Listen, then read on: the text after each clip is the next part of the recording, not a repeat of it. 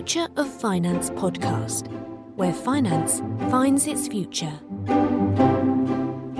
Hello everybody, I'm Dominic Hobson, co-founder of Future of Finance. Welcome to our webinar today on open data. The article which accompanied this webinar, I dared to suggest that data is not the new oil, but the new electricity. By which I meant that data is not like oil, something you extract, refine, and get sold back to you through giant corporations such as Facebook and Google. Instead, it's an ingredient which turns computing into what it's always promised to be, a general purpose technology that changes everything, much as electricity did before it. And it will do that by forcing businesses large and small to live minute by minute, hour by hour, with the only reason that they exist in the first place, that is to say, the customer. Am I right? I don't know, but I certainly hope I am, because if I am, we're on the cusp of the most exciting surge in material progress since Michael Faraday realized that an electric current could be produced by passing a magnet through copper wire.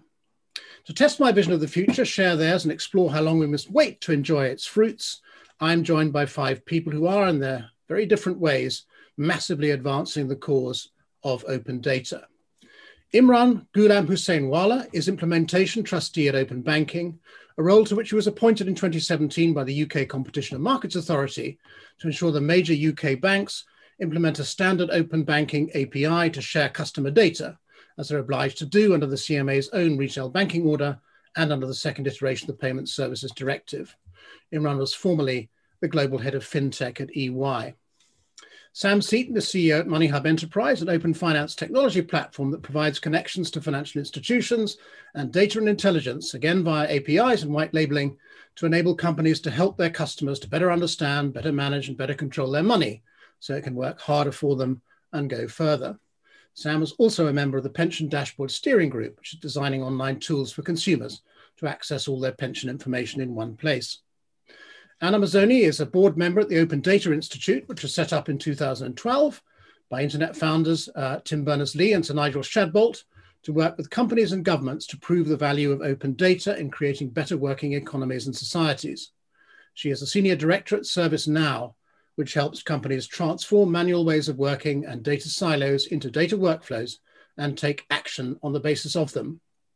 Katrin Hurling is CEO and a co-founder at The Funding Exchange, a technology provider and platform which aims to use data to digitize the origination of loans to SMEs and the accompanying credit checks efficiently enough to offer quotations inside 4 minutes and funds within 10 minutes. Harry Weber-Brown is Digital Innovation Director at the Investing and Savings Alliance, TISA, which is a consumer-focused financial services body that undertakes strategic, policy and digital work to improve the financial well-being of UK consumers. They have 220 member firms from across the UK's financial services industry and work closely with the FCA as well as government departments. TISA is leading the Open Savings, Investments and Pensions project, which is opening up access to all savings and investments through the development of industry open standards and associated APIs. Now, in addition to our panelists, we of course have you, our audience, and all of us encourage everybody watching or listening to submit their questions and comments throughout this webinar using the Q&A or the chat functionality at the bottom of your screens. As always, I will not be saving them up to the end, but we will answer them as we go along. I'd like to begin by asking each of our panelists to share with us their vision of the future, by which I mean how important is open data, not just to our future in the short term, but the future of capitalism in its entirety. What will the open data economy of the future actually look like? And what can open data do to transform the balance of power between large corporations and consumers and between large companies and small companies?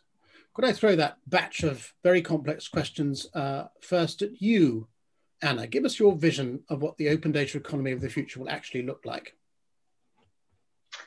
Thank you, Dominic. And thank you to the Future of Finance for inviting me to participate today in the conversation.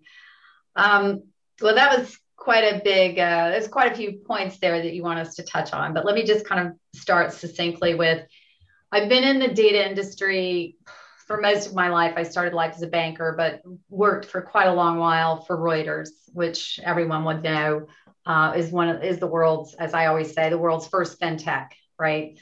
And one of the things that I think was interesting about working for Reuters was about watching the evolution of securities in in markets, right?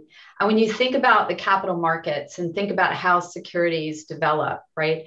You think about the fact that you have a number of firms that really come together and kind of identify a type of opportunity in the market, and they create securities around that. And then they obviously post capital for trading those particular securities. And for several years, potentially, the transparency around the data, the pricing of that particular security, it's not highly transparent, right?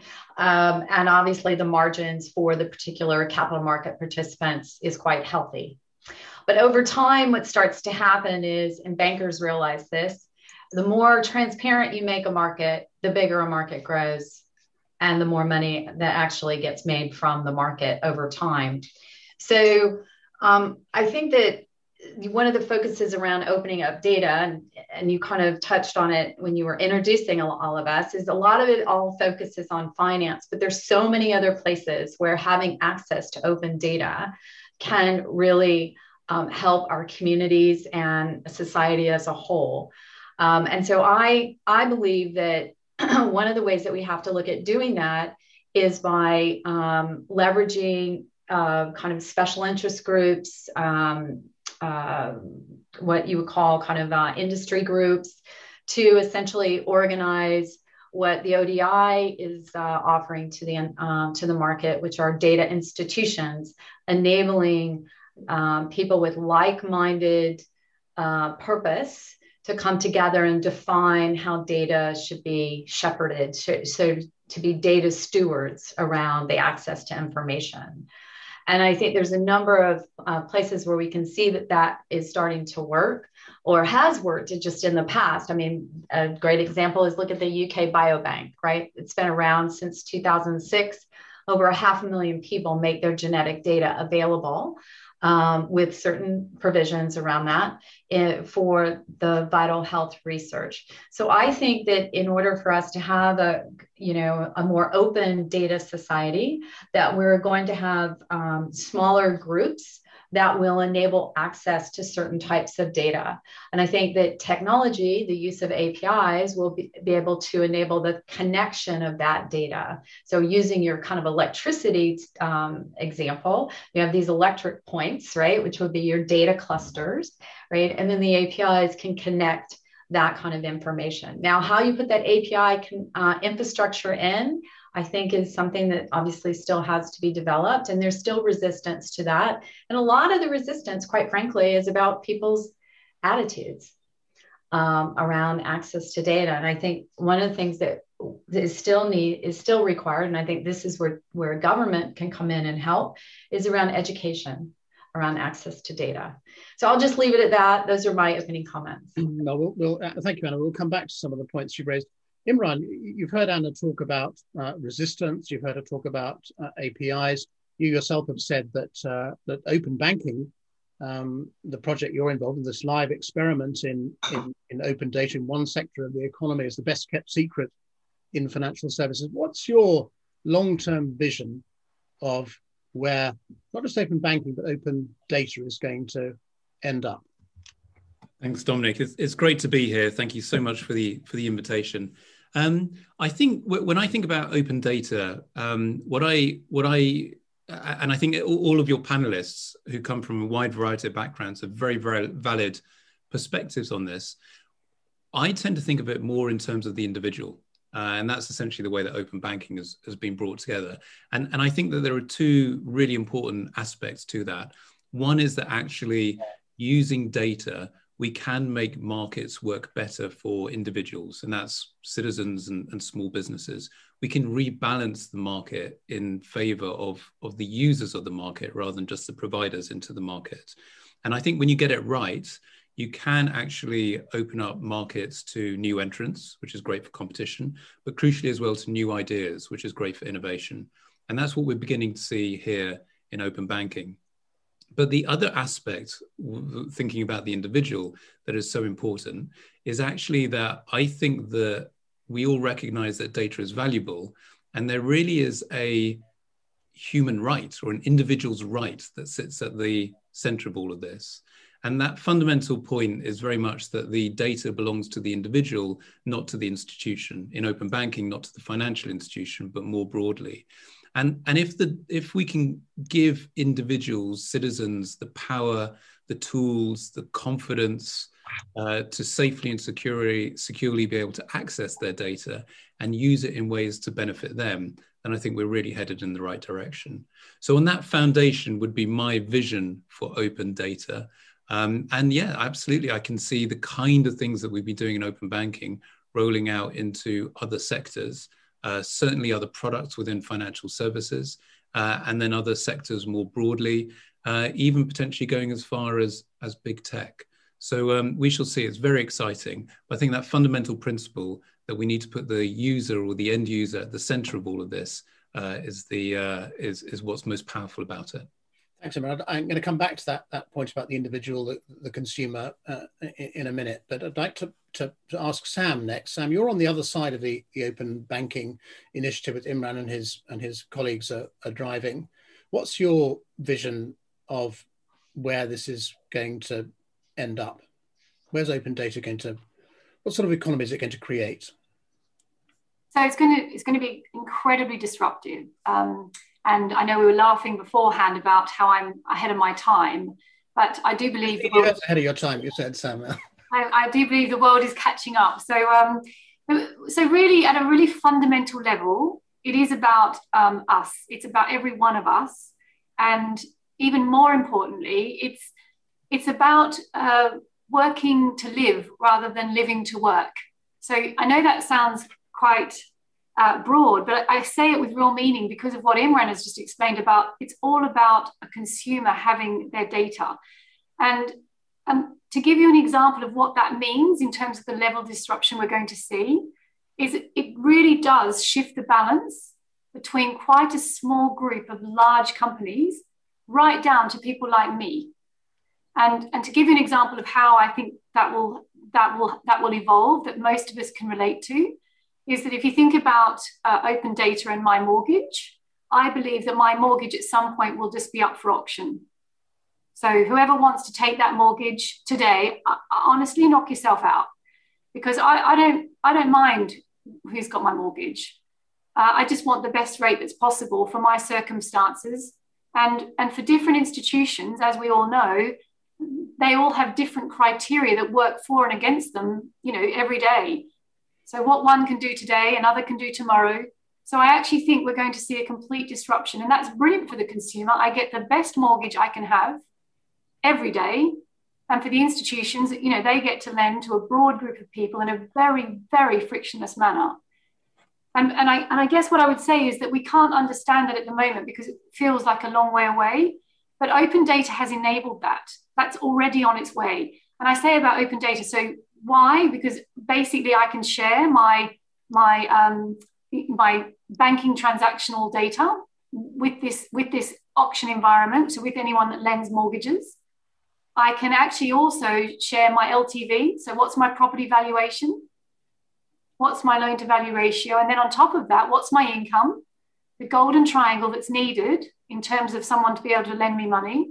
And then on top of that, what are the mortgage rates that are happening? So, take another data feed in there, because actually if it's a more expensive mortgage, I don't want it, right? I'm not going to auction that off. That's what's happening. So what I'm getting at is open data enables things like that to happen. And that's just one use case.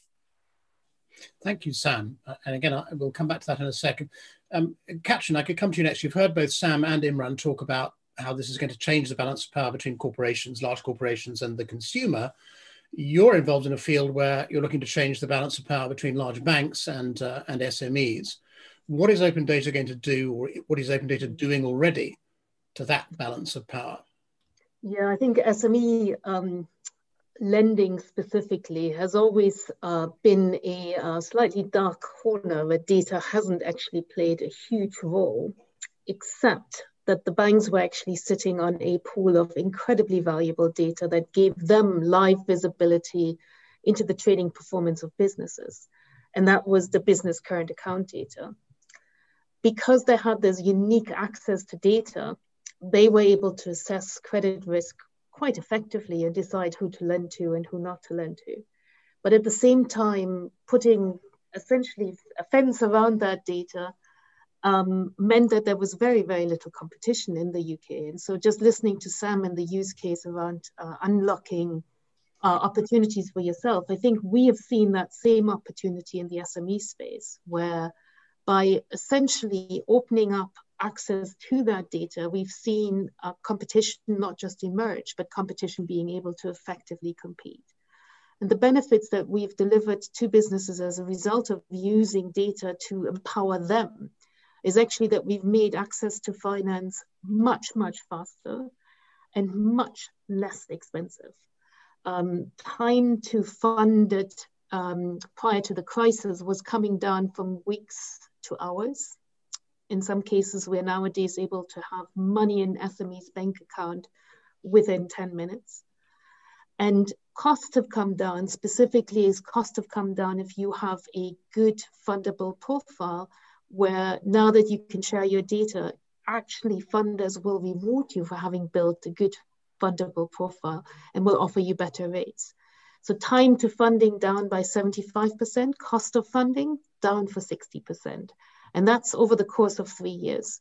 So the benefits of using data to your benefit and being able in a transparent, competitive environment to shop around and select the solutions that are right for you is driving huge benefits. I think what's interesting is that the same access to data as we're coming out of this crisis is going to absolutely also be beneficial to lenders who are trying to support their businesses as they're coming and experiencing a very choppy trading environment. And I think the use of data is not just about SMEs getting access to better funding, but actually building more valuable, mutually reinforcing relationships between businesses and their lenders, whether they're banks or their alternative lenders. And those are the things that we're really excited about. The ability to use data to the benefit of businesses, but ultimately also to the benefit of lenders. Thanks, Katja, and we'll come back to how enthusiastic the banks are about sharing that data you referred to. But before we do that, we've also been asked a very important, interesting question about what should consumers be compensated for this, which is part of what we'll come to in a second. But before we do that, I'd like to ask Harry. Now, Harry, when you and I first met, you were involved really in a digital identity project, and it's certainly become obvious to me that digital identities are now simply part of a much wider data story, and your own work has clearly expanded along the same lines as well. So what, if you, with a particular focus perhaps on digital identity, what's your vision of where the open data economy is going? What's it going to look like in hopefully less than 15 years, Sam's timeline, but what's it going to look like in the future? Thanks, Dominic. Yeah, and thank you very much for inviting me onto the panel. I think the critical thing, certainly from a Tizer perspective, is it's about empowering the consumer, enabling them to have more control over where their data is presented, shared, etc. And I think digital identity, which is obviously, as you quite rightly said, is one program that we're working on, building a digital identity scheme for financial services, which enables, within a trusted environment, a consumer to have their identity credentials stored with an identity provider and then provisioned to financial services at their consent. So critically for us, it's very much around the consumers' financial well-being. How to enable them to make better decisions. Making sure the privacy is baked into that, and I think that's where the trust framework, in particular, the work that we're doing in the digital ID, is absolutely is a key building block for that. I think the other thing I would say, just moving slightly away from ID for a second, is also it's about industry collaboration. I mean, I think the only way it's going to work is by organisations working collaboratively together. And Tizer, as a not-for-profit, we have no skin in the game. What we're trying to do is act as a kind of convening point, bringing our members or those members that are interested in getting involved in both the Open Savings, Investments and Pensions project, but also digital ID. And I think, working collaboratively with Imran's team, with Chris's team at the Pensions Dashboard, with the government, with this National Trust framework, etc. I think that's the critical thing. It is around working together towards a common end state. So you've got the consumer side about better protections, better access to their data, better control of their data.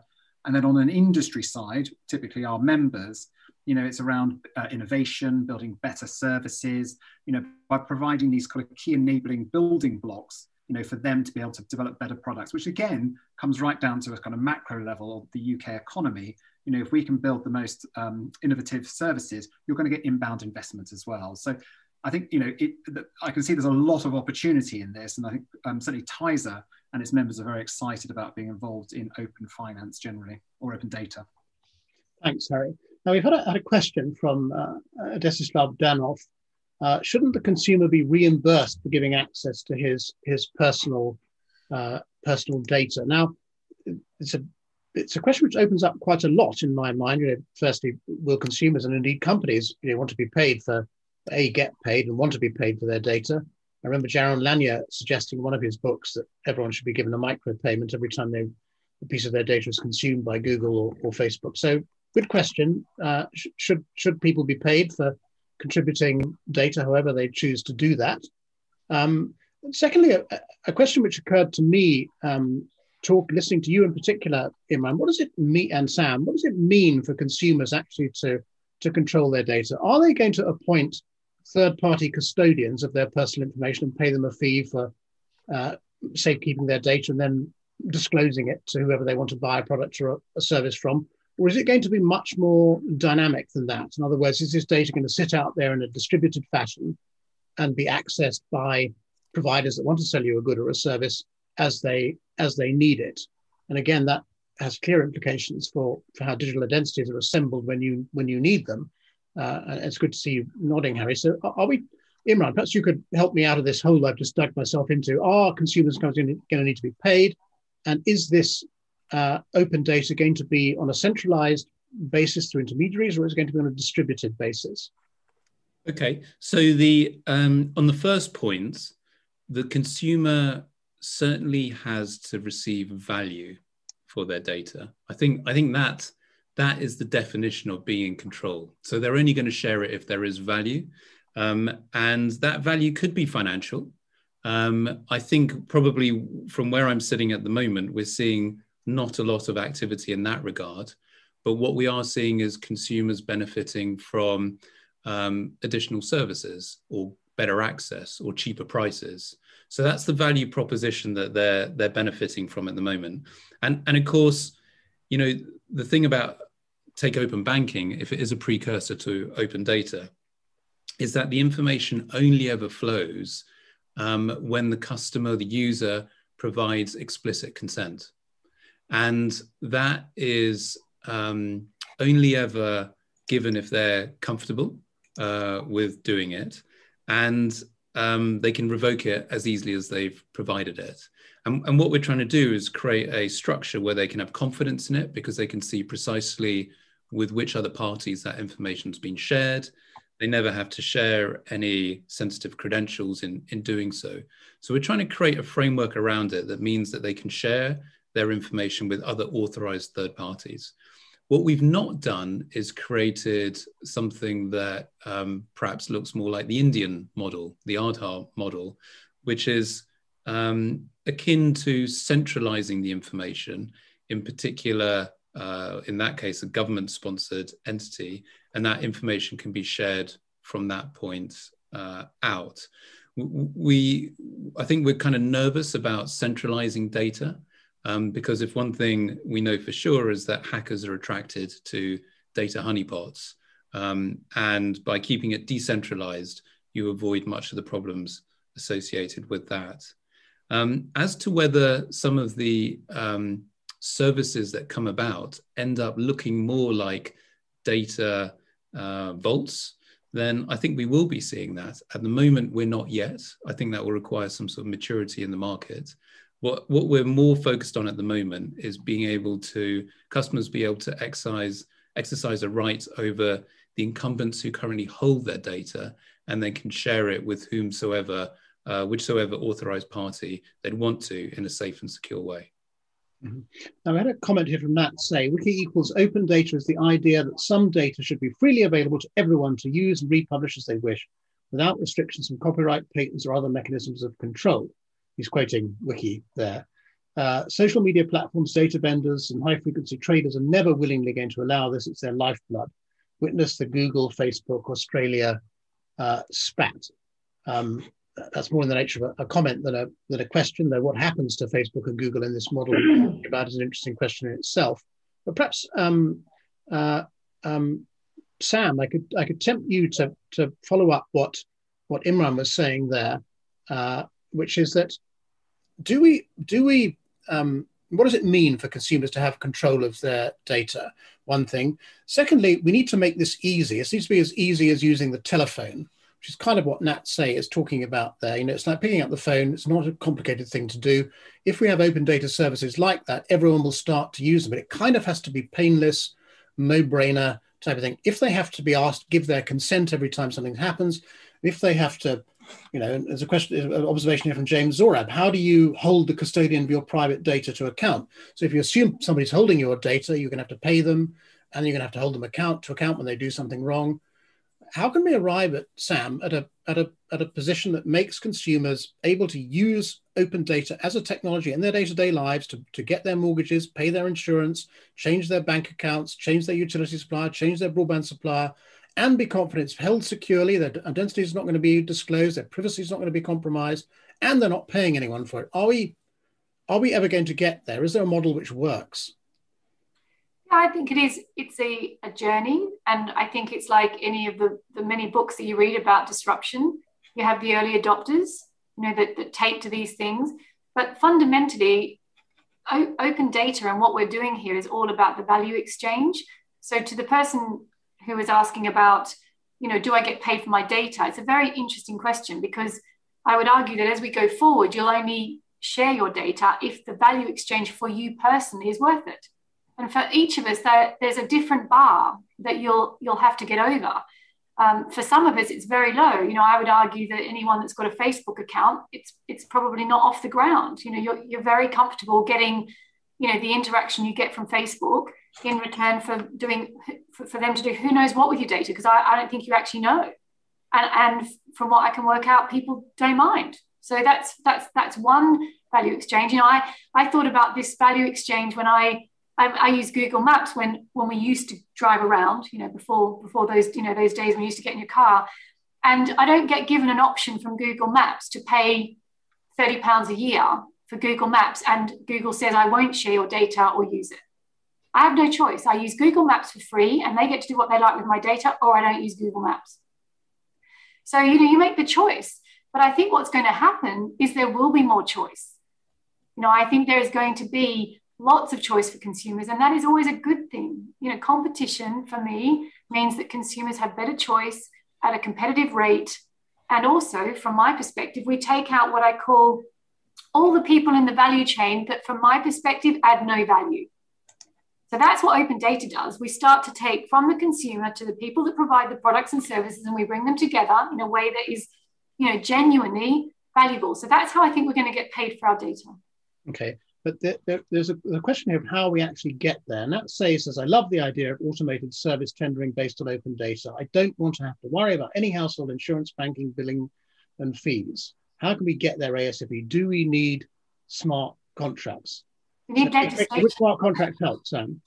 Well, we need legislation first. So, Harry obviously knows with Tizer that, he's, well and truly behind on the actually extending, in effect, open banking beyond just banking, right? So taking it to the open savings and investment market. So that's probably for Harry to answer, but that needs to happen. And then on top of that, take it further. I mean, look at Australia. Australia's gone straight from legislating after the Royal Commission from, in effect, open banking through to open finance, which is the open savings, right through to utilities, water, telephone, which is actually genuinely open data. So it does, unfortunately, it does need legislation, because I think on these comments here, these big companies are not going to give this data up willingly. They're not going to part with it through, choice. I do not see that happening. Uh-huh. So can I just comment on something that some people have said, Dominic? Just in terms of, to further to Sam's point, I think Harry said it earlier, really, which I think part of the challenge for people that are focused in finance is they're just so focused in what's going on in the finance industry that they forget about there's all these other industries out here that actually, if they got access to open data, they would actually flourish. And I think Harry kind of touched on that a bit. And I'll just give you one example. And I think if banking, by the way, if banking focused on other industries, they will indirectly benefit from that, just because of the fact that they bank those industries, right? So just taking one simple example here in the UK with Open Active, right? Several years ago, Open Active, supported by Sport England, wanted to come together and figure out a way to get people out and becoming more active, right? And more involved in sports. They determined that 20% of the people, 20% of adults did not go out and do any kind of physical activity because it was too difficult to find and book online classes. Well, I got involved with this particular project several years ago through the ODI, because the ODI actually organized an incubator so that they could create a data taxonomy for the sharing of data around sporting events in the UK. Okay, and I thought, this isn't going to work. They'll get it going. They'll get some, app developers, startups in there. They'll kind of develop what they need to develop. They'll figure it out, but it's not sustainable. And actually, I've been proven wrong. It actually is now absolutely working. Sport England has brought together these companies who are agreeing a data taxonomy. They have now over 100 organizations supporting sport Open Active, and it's now moved from being about sport events per se, and it's now, as a result of the pandemic, it's evolved into well-being management. I mean, there's a number of other places where that is a possibility. And if you look at certain banks, Sam, to your point, how are you going to get paid? Well, certain banks have figured out the way that people are going to get paid is by creating platforms, right? So that people can be able to exchange data through their platforms, and they will be the source by which people will validate each other. And we see this with certain financial institutions here in the UK. So I think that part of this is about looking beyond just the finance industry and thinking about how to help other industries be able to share data on an open scale. But Anna, how would you address it? These platforms appear, these intermediaries appear, which you use to decide to in effect intermediate the use of your data by third parties. How do you hold that platform to account? Because in order for you to get on the platform, just like this device, right? That's a platform. In order to get on the platform, there's certain rules by which you have to play. And that platform will validate me via a thumbprint, via my eyes, via a code.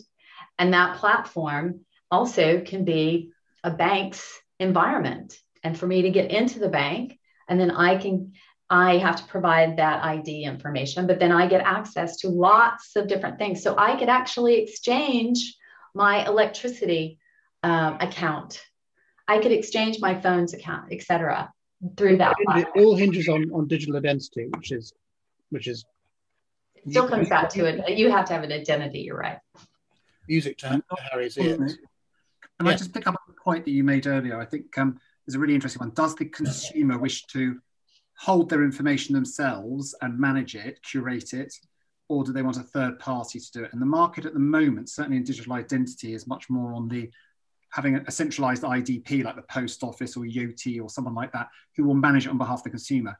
And I think you just need to have a look at the sort of, take up of new services, new forms of technology. You're always going to, you're going to get a few very, very early adopters like Sam, etc. Then you're going to get the fast followers, and then you're going to get, and it's going to work its way through. And I think the self-sovereign identity, the idea that you as a consumer control all your identity credentials on your mobile phone, there's lots of technologies out there which can do that.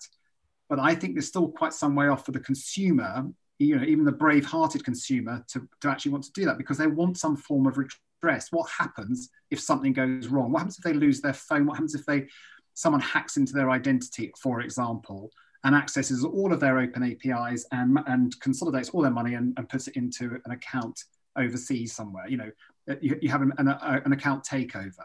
So I think there's still a little bit of time, and I'm not saying it won't happen. I think it probably will, but there will always be a case, I think, for centralized services, not sitting in a honeypot like Imran's point is, looking at kind of across a distributed network, but having recourse somewhere. So if I lose my identity, or I can't remember what, how to set up my open APIs, etc., blah blah blah, I need somewhere to go to. I want somewhere to call. We are human after all. So I think it's still going to take some time for the kind of self-sovereign model to really take off. I think we're a little way away from that.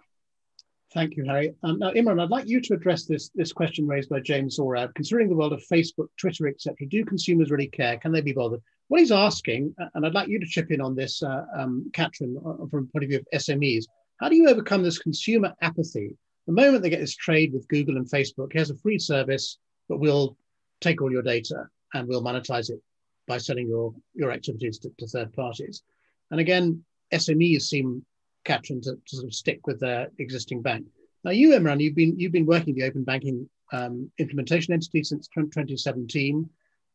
Is consumer apathy part of the problem of accelerating progress towards an open banking future, let alone an open data future? I don't think it's apathy by any means. I think that there is a genuine kind of desire to engage more with people, for people to engage more with their data and see if there is value in doing that.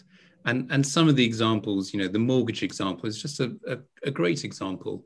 There are many other reasons why customers would want to engage with this, but it is new. And I think that's anytime there's anything new, it will take a period of time for people to hear about it, for people to get familiar with it, and for people to trust it. And it's very early in the life of open banking. In reality, the implementation work still actually isn't yet completed. It should, all things being equal, be finished this year. But already we are seeing huge numbers of third parties, so businesses like Katrin's and Sam's, joining the ecosystem so that they can make use of this data to provide benefits for their end customers. And we're seeing over 300 of those with a very healthy pipeline to follow. And we are actually now already seeing end users, so citizens and small businesses, actually use the open banking APIs. And our latest stats show that more than 3 million users, active monthly users, are making use of open banking enabled products. And that is growing all the time. So I think it is just more a matter of time before consumers engage with this. And like all things, there is something of a J-curve. We saw it most obviously in contactless, which frankly bumbled along for many years until suddenly you had the killer app, and then suddenly they were everywhere. And I think open banking will have its moment like that, because there are soon to be hundreds of different applications for consumers to try and make benefit from. So just very quickly, those hundreds of apps you're talking about, are those apps making it easy enough for consumers to adopt open banking? Then I'm going to ask you a question about whether the banks are getting in the way, but I'd be interested to know whether you think the apps have reached the point now where the consumers, is like, as I say, like picking up the telephone. It's just something to do. Two aspects. The first aspect is, what is the value proposition of the app? So does it help you better understand your financial position? If you're an SME, does it help you get access to credit, or even maybe chase late payments, or fill out your HMRC tax return more quickly?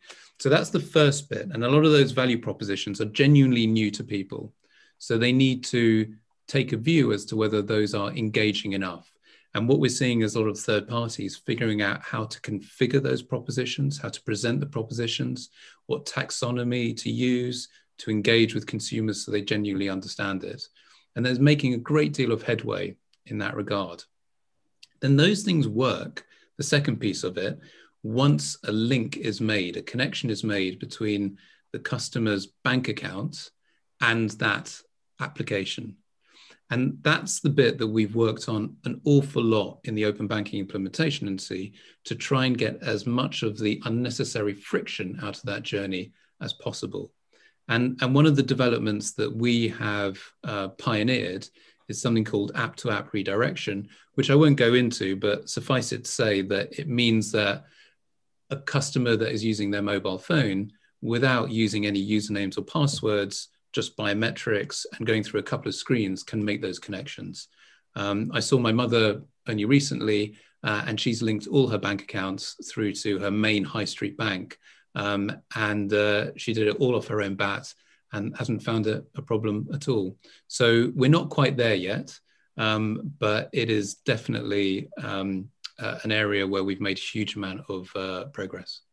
Anyway, Sam, I'm sure you'll want to comment on this, but Katrin, perhaps give us a sense first of what this looks like and bear in mind we began here by talking about customer apathy. Are SMEs too apathetic to take advantage of the many brilliant apps being put in front of them?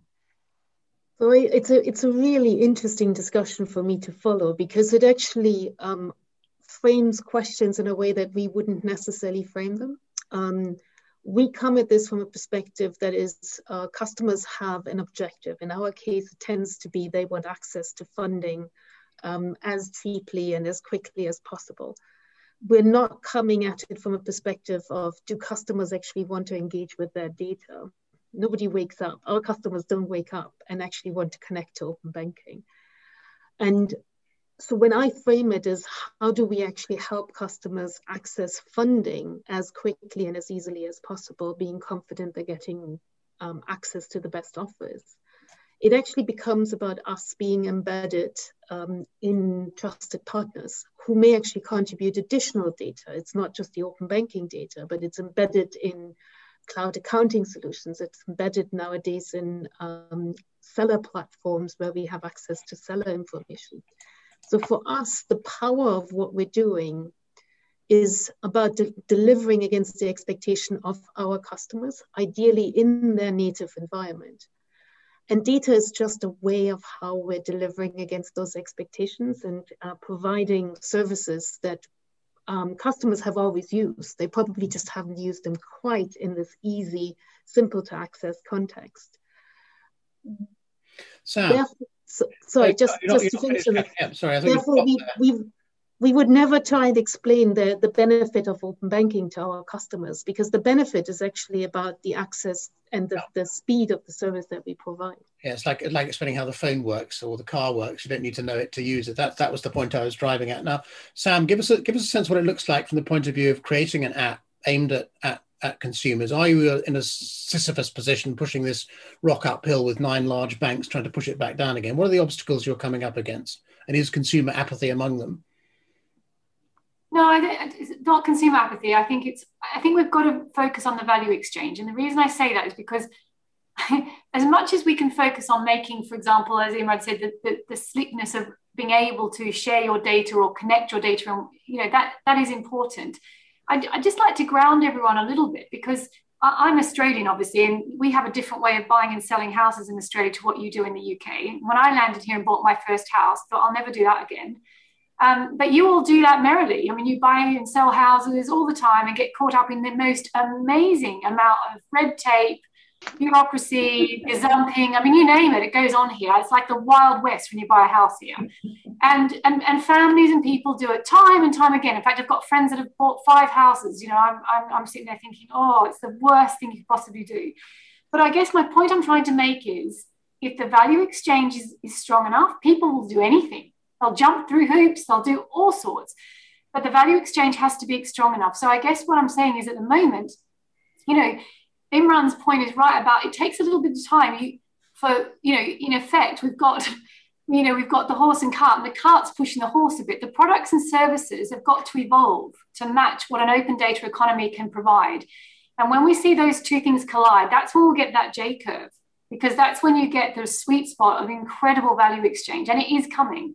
So I think it's, yes, it's right to want to make the process slick, but to be honest, I would argue you could have it terrible. And if the value exchange is strong enough, certainly in the British lot, you'll take to it like a duck to water. I've seen it with my own eyes. Okay, so when it happens, it'll scale very quickly. Now, we had a question here from Lee Sagar. How is the ownership of the data determined, or is that an irrelevant question?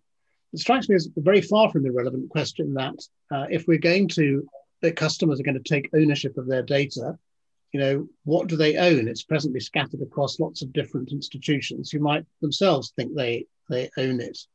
So is that a question you've had to address? Imran, I'm sure you've had to think about this, but Harry, have you had to address that in your discussions about digital identity, for example? Who owns this stuff that we're going to use? Yeah, I mean, there's different types of data, isn't there? I mean, you've obviously got the personal data, the person's name, address, etc., which, can they own it? I guess they probably can. I'm not a copyright lawyer as such, but, that is their personal data. And then you've got product data. And then you've got their, with reference to their personal data, what ownership they have over said products. So it becomes quite complicated as to who owns which bit of data and where. Yes, certainly. I mean, the critical thing for us, certainly in digital ID, is the consumer is always in control of their data. They need to know where it is, and I think there's an opportunity, certainly for open finance, open data, to put more control in the hands of the consumer, so they can see where that data, their data, has been passed through to, and have the rights, to have it redacted, redressed, etc. So it is a critical point. I mean, one of the things I just wanted to pick up on about this, which is related, Dominic, so I should have probably jumped in a minute ago, is some of the research that we've been doing with consumers around open savings and investments, and pensions in particular. It'd be interesting to hear if Imran's had the same, is that people will go into it and say, look, security is absolutely the critical thing. Me as a consumer, I'm not going to give away my, or provide any data, share any data, unless I know exactly what's going to happen with it. And I'm very, very wary of that. That's what they say. When you then present them with products and you make it very, very easy for them, it tends to be convenience, and value exchange tends to be the driver, the motivator. So the security issue can always be the thing that kind of acts as a hindrance. So what we found with the user journey work that we're doing both in digital ID and OSIP is you've got to explain what you're doing with people's data. Why are you suddenly presenting up an open banking login, for example, as part of a verification process, which is what we're looking at.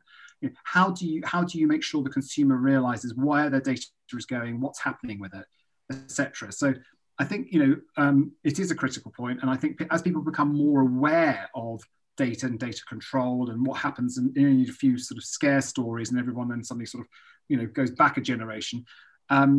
I think putting the data and control of the hands of the user is the absolute fundamental, but just ensuring that they get the most value out of it. Well, Harry, while I've got your attention, can you answer this question from Dan Feeney here? Where do the panelists land on the SSI, single sovereign identity, I think that's what that refers to, versus federated identity trust model? Have you discussed this in your group and come to a conclusion? Oh, Dominic, we've discussed this one for a number of times, but I'm not going to take up all the rest of the time talking about the detail of it. But I will say SSNI, self-sovereign identity, the idea that the identity sits on the person's mobile phone, on a blockchain, for example, with a smart contract, is very much the sort of future state, But the question going back on consumer adoption, is the consumer ready yet to adopt such a model, Do they still want to have their information stored somewhere where they know they can get hold of it, which is the more federated model? So it doesn't sit on a single hub. It doesn't sit like a honeypot. It sits with a trusted third party, an identity provider, who's subject to the consumer's consent, will release that data. And it's a kind of key enabling or building block, I think, for the whole open data architecture, because then you can have it, basically it's like a passport or a set of keys, which helps you unlock information at the consumer's consent in a trusted environment, underpinned by a trust framework, which is the other sort of critical building block of all of this. Well, James Zorab points out that centralized storage of data is a single point of failure, which makes him a federated identity fan, I guess.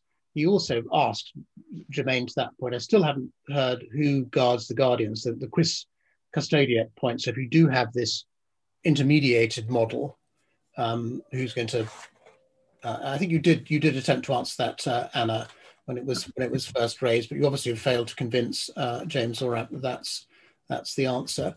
That's say institution. Is that what you're talking about? Well, we're talking about an intermediated model in which consumers appoint some organization to safeguard their information and then make it available to whoever needs to see it. When you were talking about the mobile phone as a platform, you were referring to the fact there is a protocol to access the services that are available through that phone. You have to identify yourself and so on. His concern is who is checking the checkers, as it were. So it's all very well for Apple or Android to have these protocols, but who's checking them? And we'll come to the question of regulation. We're down to our last 10 minutes, but we'd love to talk a little bit about regulation and law as well in a minute. So think about that, but just also listen to this comment from Nat Say as well. Could some high value, high confidence brands step in to provide a custody service for my personal data and only release what I permit to the services I use? The multiple EULA agreement model is not a fit for purpose model today. Consumers should not need lawyers in order to keep their data safe. So sounds like he's a fan of the centralized model. James Orab is a fan of the federated model. I don't know. I mean, Imran, perhaps you and Anna, perhaps Anna, you go first on this point. And Imran, I'm sure you've got some observations on it too. Who guards the guardians? So I just don't believe in silver bullets. I don't believe in one authority. I believe that as long as I trust Apple, right? As long as they have my trust, I can be confident around how they're sharing my data and they're asking me around how they share my data, then I will use this platform to share data. Mm-hmm. However, even the apps within that platform have to have some way of conveying to me that they are, good stewards of my data. Mm-hmm. And that's where I was talking about earlier when I mentioned the use of data institutions. You call them what you want. I think, Harry, you referred to them as data trust, or someone referred to them as data trust, data institutions where, and where people come together and they agree how data will be managed, how it will, under what terms will it be shared? What is the governance around it? How it will, what kind of activities can it be used for? And that's where I think that we will have, micro kind of data institutions, and we will each choose to be a part of different ones because we'll each have different interests. Imran, can we perhaps move forward a bit from here? Because I'm sure you've thought about this. We're down to our last 7 minutes now, about law and regulation in the area of data. The European Union has passed the GDPR, so it's a framework of sorts. But to accelerate the open data revolution, which we're discussing, what sort of law and regulation would be helpful? And if you like, what would be unhelpful? So what sort of government action would really help to drive this revolution forward? Sure. So I think that the GDPR, I know it gets a lot of flack, but it's not bad. And it's not bad, at least insofar as enshrining some principles. And one of those principles around data portability underpins open banking, but there's many other good things in there. I think many people will correctly argue that it could do with a redraft, because it's still cumbersome, and it doesn't always get you the kind of outcomes that the authors thought. And I do think that the UK government will be looking at it very carefully to be thinking, how do we build upon it? And one of the benefits, I think, of building upon it is that you can really, I think we're beginning to get to a stage of maturity where you can determine what the point of it is. Is it to mitigate risk? Is it to safeguard privacy? Is it to unleash the opportunity of data?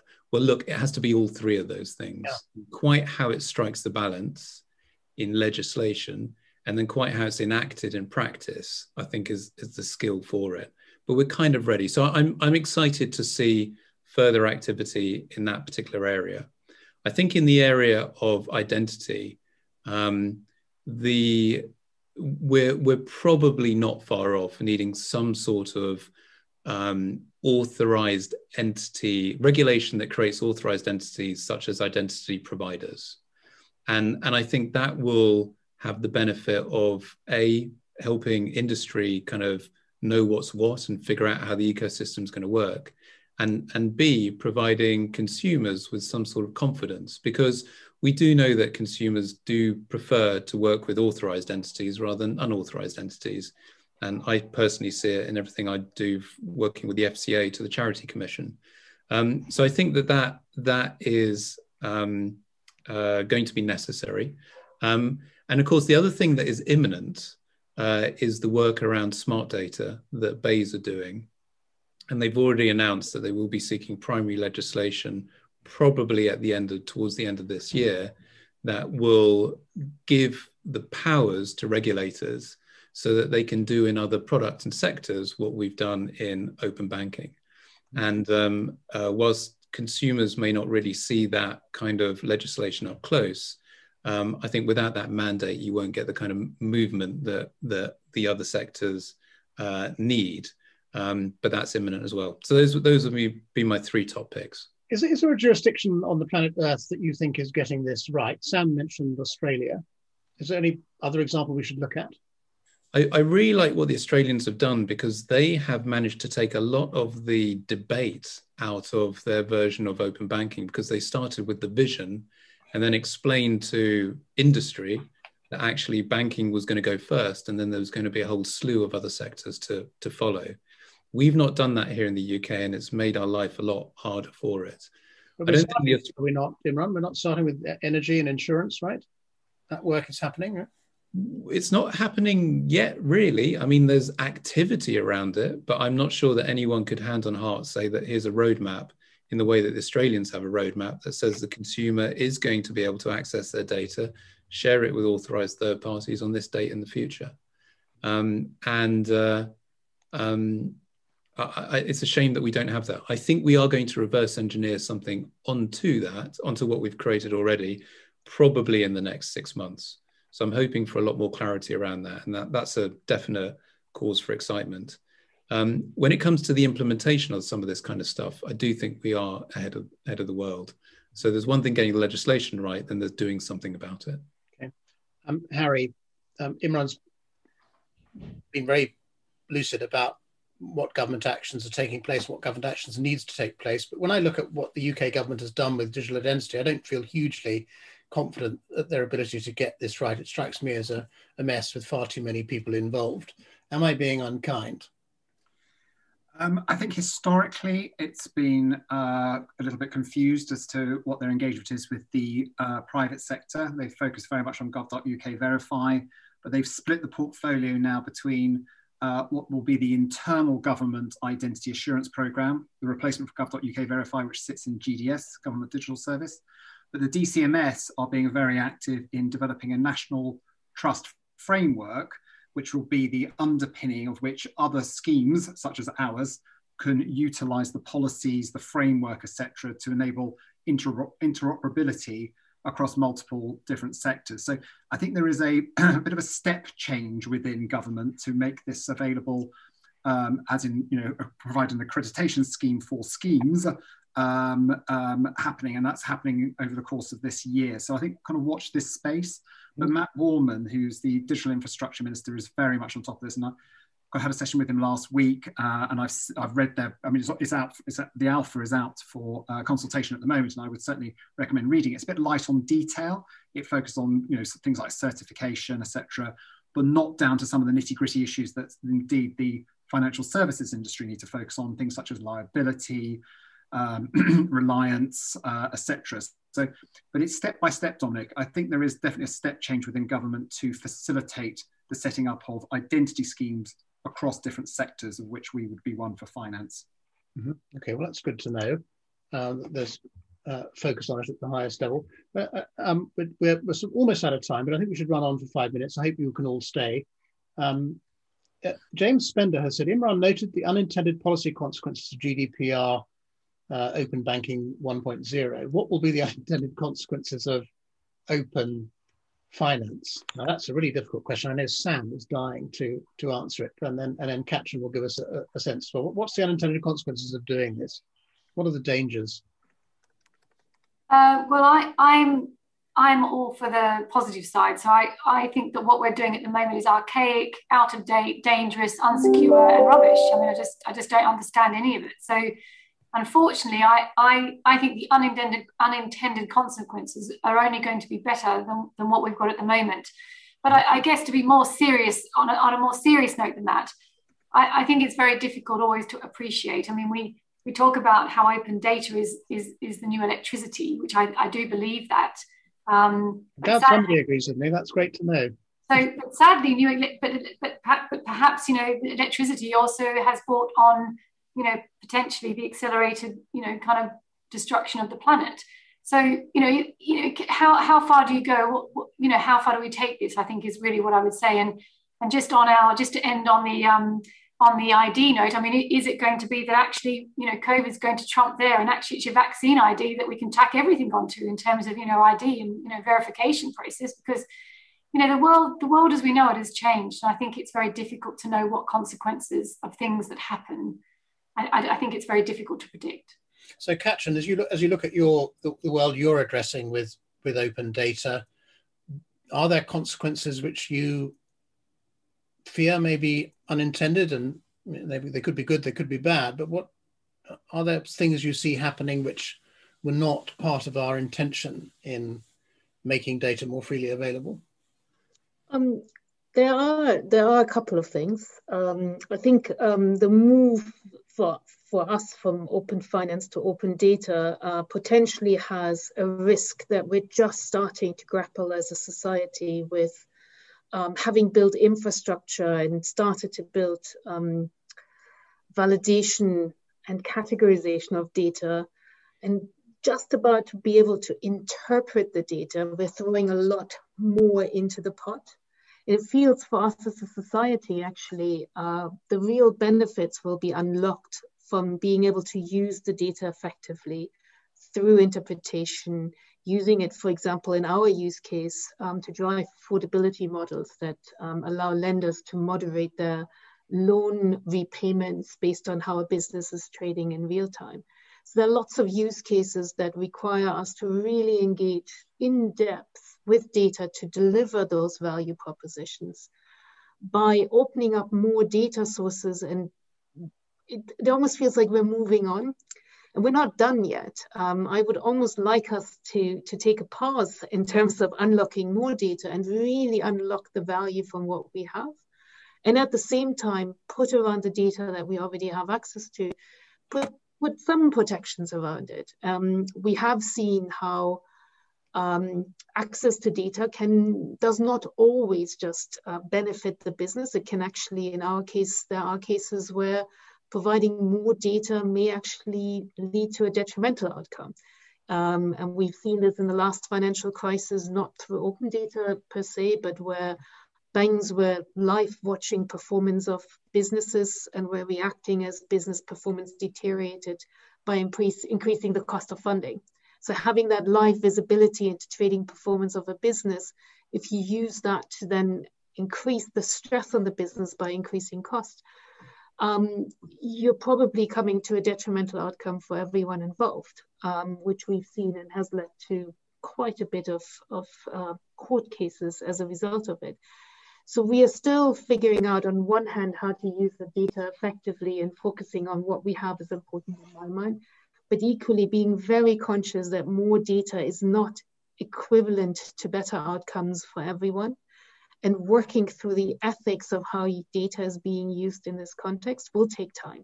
Mm-hmm. Absolutely take time. Yeah.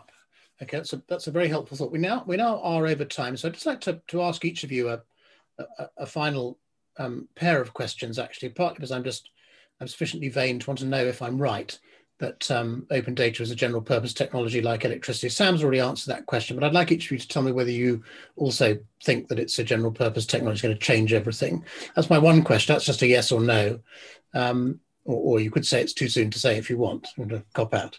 But the really important question is, what's the one thing that you'd want everyone who's listening to this panel discussion to remember, which can do most to accelerate progress towards an open data future? And could I ask you, Anna, to address those questions first. Is this a general purpose technology? Is this the new electricity? What's the one thing you'd like to see happen to accelerate progress towards the vision you all outlined at the outset? So I do believe it can become a general purpose technology. I think it's going to take us quite a few years to get there. The one thing that I would say that I see time and again, whether it's in the consumer world or in the B2B world, it's around education. We have to educate society around the benefits of open data. And I think until we get that, it doesn't matter how advanced technology is, people are not going to feel comfortable to start using data the way that it could benefit all of us. Have you got some ideas about how we should educate people? Obviously, things like what we're discussing today are helpful, but should we have a more formal program? And the work you're doing at the Institute, for example? Yeah, I think what the UK government does partially in terms of funding the ODI, I think it's very powerful. I think it has to start in schools. I think it has to, kind of at education level right there with kids and through universities, through the ICO and what they do. And then just generally, it's in businesses' best interest to educate the market around the benefits of open data. And so I think that, that's why I was saying that when banking opens up, right, and when they open up a market and they make a market more transparent, markets grow. It's always happened. I know all of you guys are in banking. You know what happens when you've got more transparency. All boats rise in the tide, right? So I think that banking could help quite a bit in terms of education, educating the community. Thanks, Anna. Sam, you've heard Anna say it does take a bit of, you understand this and are passionate about it, but it does take a bit of mental effort to get there as the meaning of open data. What's the one thing you think we should do to accelerate progress towards it? Anna's mentioned education. What's your tip? Products and services. I mean, you go back to your electricity analogy, and I suspect if we went back in time, there was a lot of people that really didn't understand electricity at all. And it really wasn't until things like hot baths, dishwashers, which we still love today, until things like that arrived, which were only enabled through electricity, did consumers really take to that mode. And I do think that's what I would challenge the industry to do, which is to come up with products and services, which I think, Katrin, that's what she and her company, that is exactly what they're doing. So, it is happening, but the speed at which it happens will determine how fast we embrace this new era that we're in. Mm-hmm. Harry, as Sam says, it's partly an engineering problem. It took 50 or 60 years to build engines small enough to have dishwashers and hoovers and hot baths and things, so hopefully we'll progress faster than that. But what's your tip as to the one thing we should be doing? And don't forget to answer my question about is this a general purpose technology? I think it will be general purpose technology. I think generations to come, it'll be like identity, open data. It just runs through the back. The consumer doesn't really understand or doesn't need to understand how the mechanics of it work. And I think so, yes. And I think the critical thing is actually I think there's two things for me: open standards. Make sure the plugs all fit into a common set. Taking an electricity analogy, into the common set of tooling. And I think collaboration would be the other big thing. I mean, we're a very open organisation. We share what we're doing with organisations and consumers and what have you. But I think the collaboration piece, with the regulator, trade bodies, organisations, and obviously industries. And I think, building on the successes that already are in play, raising awareness, back to Anna's point, how do we make sure the consumer is aware of this, and to Sam's point around the product, and also to prevent duplication, because what we don't want absolutely is the Betamax VHS walls from the 70s, which I do just about remember. Katrin, before we come to Imran for a last word, Katrin, what's your is this a general purpose technology, and what's your tip for making it happen faster? Yeah, absolutely. It is general purpose in my mind. I think we all as a panel probably agree. What is absolutely critical to the future success is actually two things that I would point at. One, we talked about in terms of trust, consumer trust, in the way they can trust us working with their data, and the regulation there is absolutely critical. I am actually a friend of GDPR. There are probably not many, but it's the counterbalance to giving us access to more data is holding us to account for how we're treating the data and how we account for how we use the data. The second piece is, apart from building this trust, is focusing rather than on the infrastructure. We've come through a period where we focused on building connectivity and the big transmission lines for open banking, and starting to build the some of the validation and very light interpretation layers of the data. I think the next phase of open banking and the toasters and the fridges require us to be innovative in a new way. And they require us to use the data to drive better outcomes for customers. And that's really where I think I would like the focus to be. Rather than on the infrastructure, we should start getting excited about those use cases and support those use cases as well. We think regulators, again, have a role to play. So the FCA is stepping forward and talking about affordability for customers being central to treating customers fairly is an important part. We now have the tools to actually support this. So I do believe that that future of using data to the benefits of customers will build the trust, will build the use cases, and will actually lead to greater and faster adoption. Thanks, Katrin. Imran, the unenviable task of seeing us out of this webinar. You've heard what your fellow panelists have said. Education is important. Engineering working products is important. Harry mentioned standards, and we've just heard Katrin speak about the need to build trust through law and regulation, among other things. What's the one thing you think we can do to really make this happen more quickly? It's been a great panel, and I think the thing is, government needs to get on with it. And the reason I say that is because this open data is, or at least data anyway, is inevitable. And frankly, if government doesn't get ahead of it and lay down some really important foundations, then I think private enterprise will have a field day. And we've already seen what big tech can do in terms of using the data, but in a self-serving way, creating networks, ecosystems that are essentially walled off, and creating all sorts of problems further down the line, and not really necessarily working in the best interests of consumers. And I think every industry in this digital world will increasingly, or can increasingly, see the benefits of doing that. And if I think governments don't get ahead, or we as society get ahead of this and determine what kind of a digital world we want to live in, soon it will be too late. And the genie will be out of the bottle. And it's very hard to put that genie back in once it is out. So I'm very optimistic about the future. I think we've learned from big tech, and we're now going to deliver a society, a data-driven society that we want, certainly in some of these other sectors.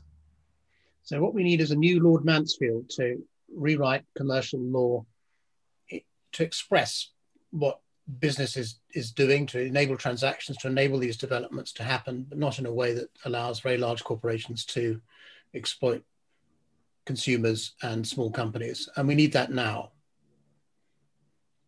I think that's right. You haven't answered my question about is data a general purpose technology? So I don't like the analogy with electricity, which is why I didn't answer it. I do think that data is all pervasive in the way that electricity is.